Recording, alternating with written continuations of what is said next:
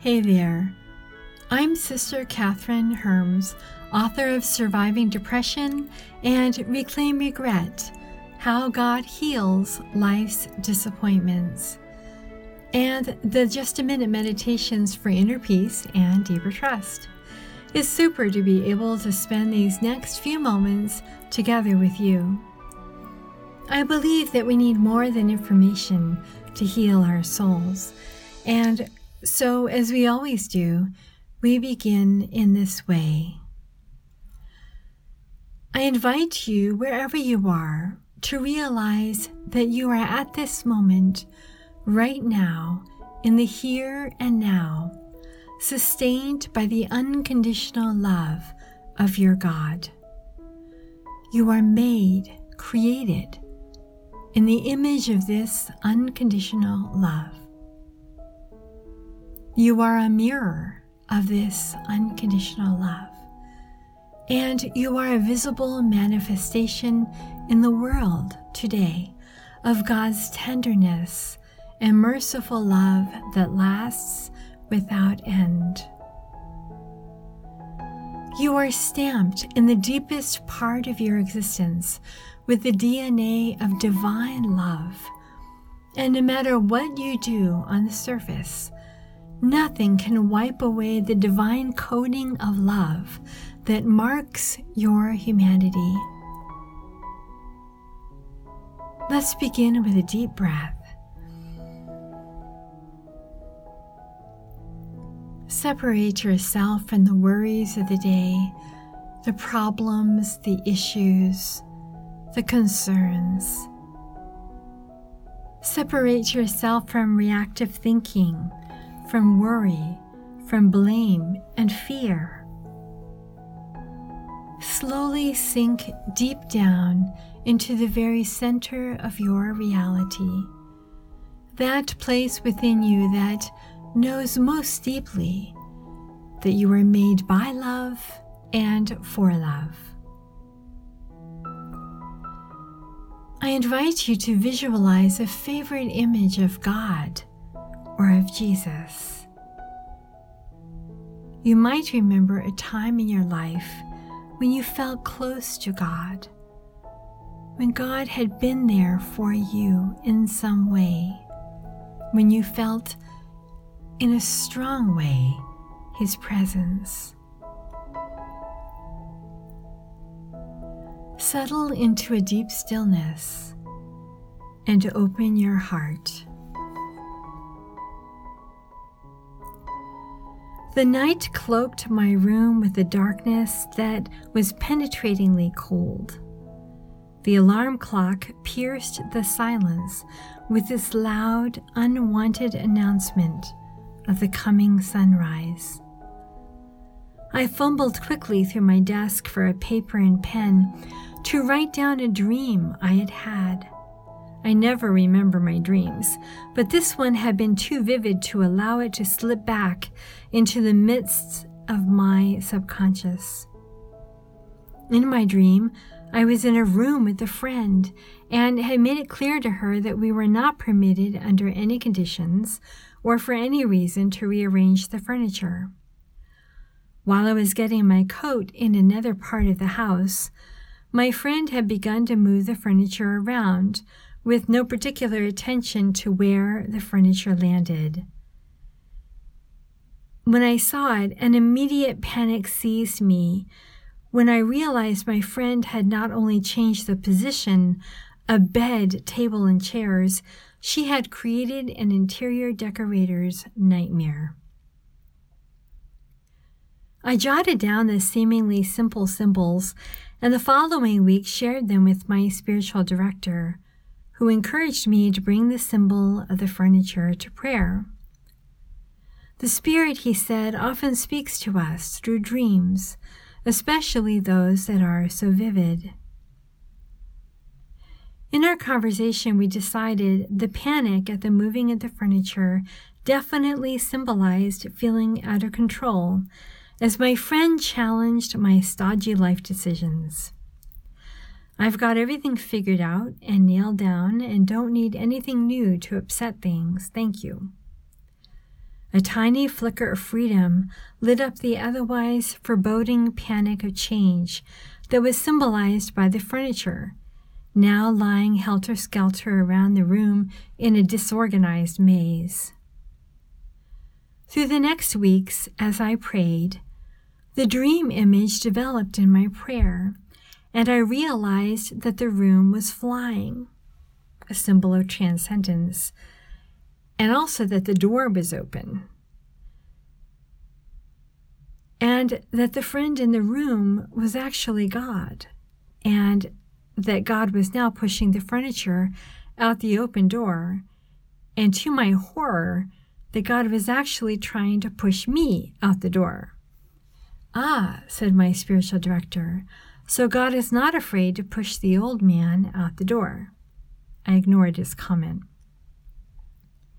Grasping the meaning of the furniture became a contemplative odyssey. The symbol definitely had layers of meaning. One transformative discovery I made was that the furniture symbolized my self-concept, my judgments of myself, the labels I gave myself or allowed others to give me, my self-analysis. It's the mind's job to make judgments. After everything we say or do, our mind says, "That was smart," or "Why did I say that?" or "What is she going to think about me now?" God instead was saying, "Out of the door with it all. I have no use for it. It has no real meaning. It is confining both of us in a box. It is prohibiting our relationship from developing." Since I didn't trust God enough to let him do it, I had managed to keep him from throwing me out the door. So with the furniture gone, the room is empty. Only God and I were left in that room, and I bowed before him. Not all dreams are messages of God. Some are just dreams or nightmares. However, there are some dreams that can be signposts for important shifts in our life. Have you ever had a significant dream? Can you recall any details of that dream? Have you prayed with this image, or could you do so now? Have dreams ever been moments of self-discovery, and in what way? In those days in which our, quote, furniture, unquote, is moved around, it is only natural that we try to hold on to what we have, the way we had it. Yet life has this way of not always conforming to our expectations or desires for security. Added to this, we find our Christian values challenged by society, as well as by the revelations of terrible offenses against children perpetrated within our own church. None of us can return to an earlier understanding, either as individuals, citizens, or Christians. A line has been crossed. The furniture has been thrown out the door. We are alone now with God in this sometimes frightening world in which we live. And this makes me think of the book of Revelation. It is in the book of Revelation that we read in chapter 21, verse 5, the words, "Look, I am making everything new." The author of the book of Revelation, believed to be John the Apostle, calls himself a prophet. At the island of Patmos, he is given a series of visions that enable him to offer hope to his brothers and sisters suffering persecution in Asia Minor. The 7 churches listed in the first 3 chapters of this book were 7 cities on a single road. The book would easily have been passed from congregation to congregation and been read aloud to the Christians who needed encouragement in their suffering. The author recounts for his fellow persecuted Christians a vision similar to those recounted in the Old Testament books of Daniel and Ezekiel. When he sees the vision of the 7 lampstands and a man holding 7 stars walking among them, he falls at the man's feet. The author, who had lived through the personal, spiritual, and psychological hell of persecution and had refused to worship before the images of the emperor, now falls as if dead before this man whose hair is white as snow and whose eyes burn like flames. The man touches John with his right hand and says, "Don't fear. I'm first. I'm last. I'm alive. I died, but I came to life, and my life is now forever." John, in this vision, teaches us 3 basic principles of healing. I call them worship, listen, see. These 3 basic principles are the initial movement of the furniture, so to speak, that begins our healing. Was there a time when God was working in your life and it made you cry? What was that like? Were your tears wiped away? Were they transformed? What were the circumstances of this goodness on God's part? So let us look at these 3 basic principles of healing one by one. Worship. First, God breaks through our self-concepts in sometimes unsettling ways in order to reveal himself to us. God acts firmly, taking things into his own hands and out of ours. We may cry in these first stages. One day, however, he will wipe away our tears. God is not afraid, quote, to push the old man out the door, unquote, to mess up the organization of our lives, what we think we are capable of doing, our plans that keep our fears at bay, the control we have asserted over others for our own self-protection. The response God waits for is worship, because ultimately it is not we who make new lives for ourselves. It is God who, just as he will create a new heavens and a new earth, makes us new. So long as our response to having our life shaken up remains anger, which really is a perfectly understandable human reaction, healing cannot commence. Therapy can help us with the anger. A spiritual director can explore with us our image of God. But eventually, we ourselves need to decide to worship. On a scale of 1 to 10, how much do you control your life or others' lives?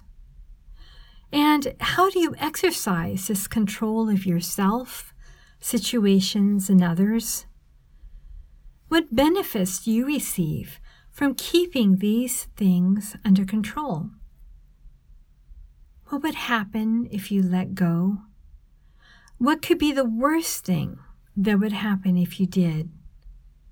And what are possible positive consequences of letting go? In what area of your life might God be asking you to relinquish control? As you think of this, how does it make you feel? What is your first reaction? And why? What would it take for you to be able to worship God who is making something new of your life?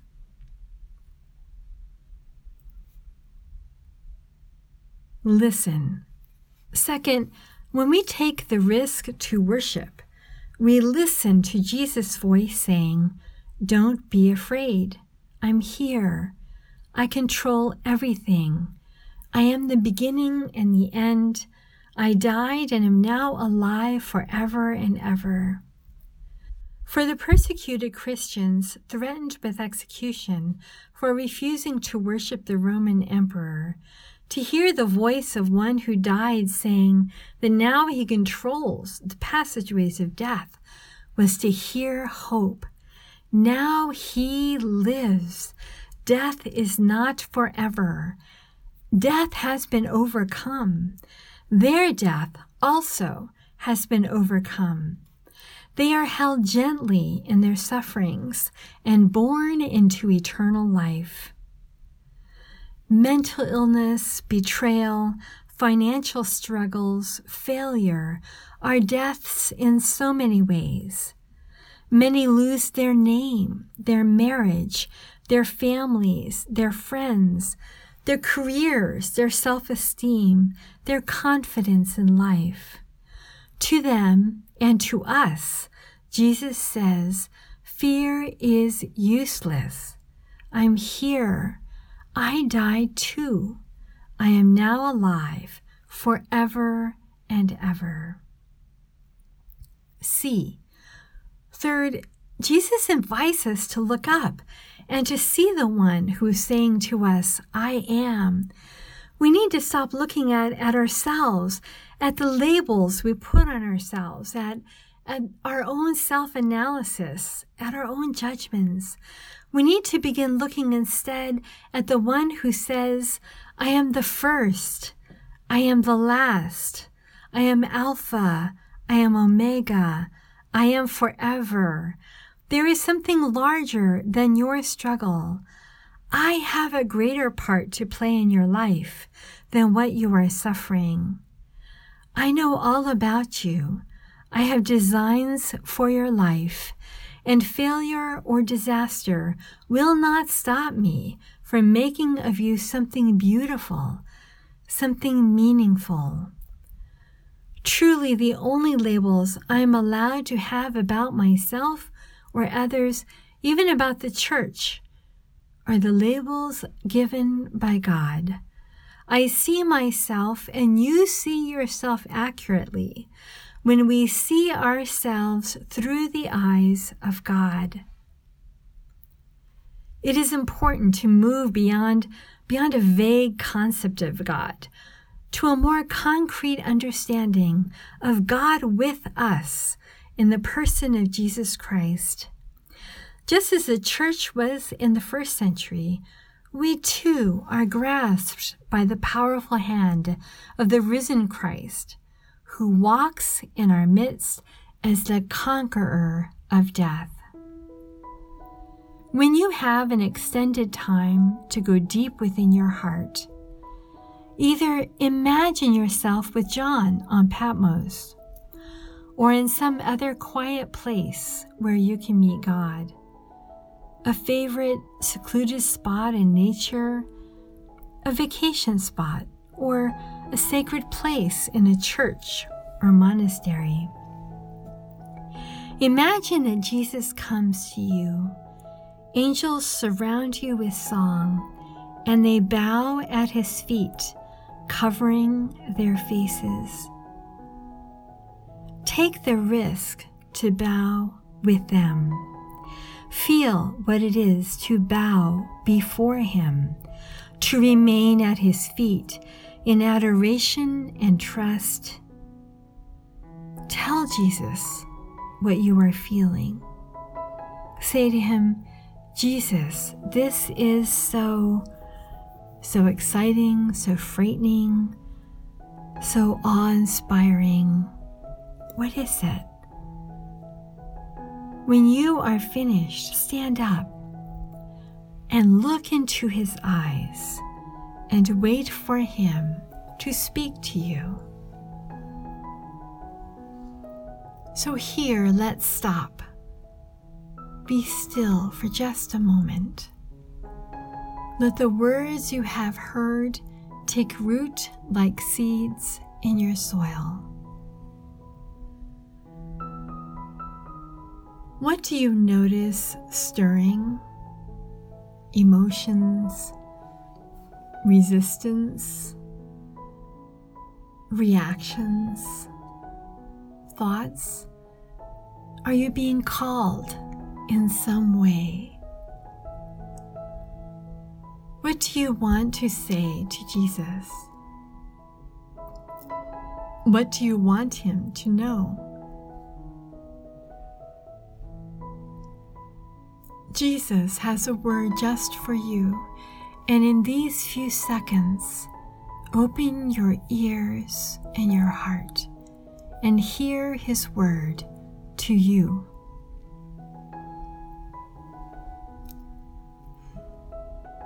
If there is one thing on which we can all agree, it is that the world needs this soul healing. When we're loved, we thrive. It's that simple.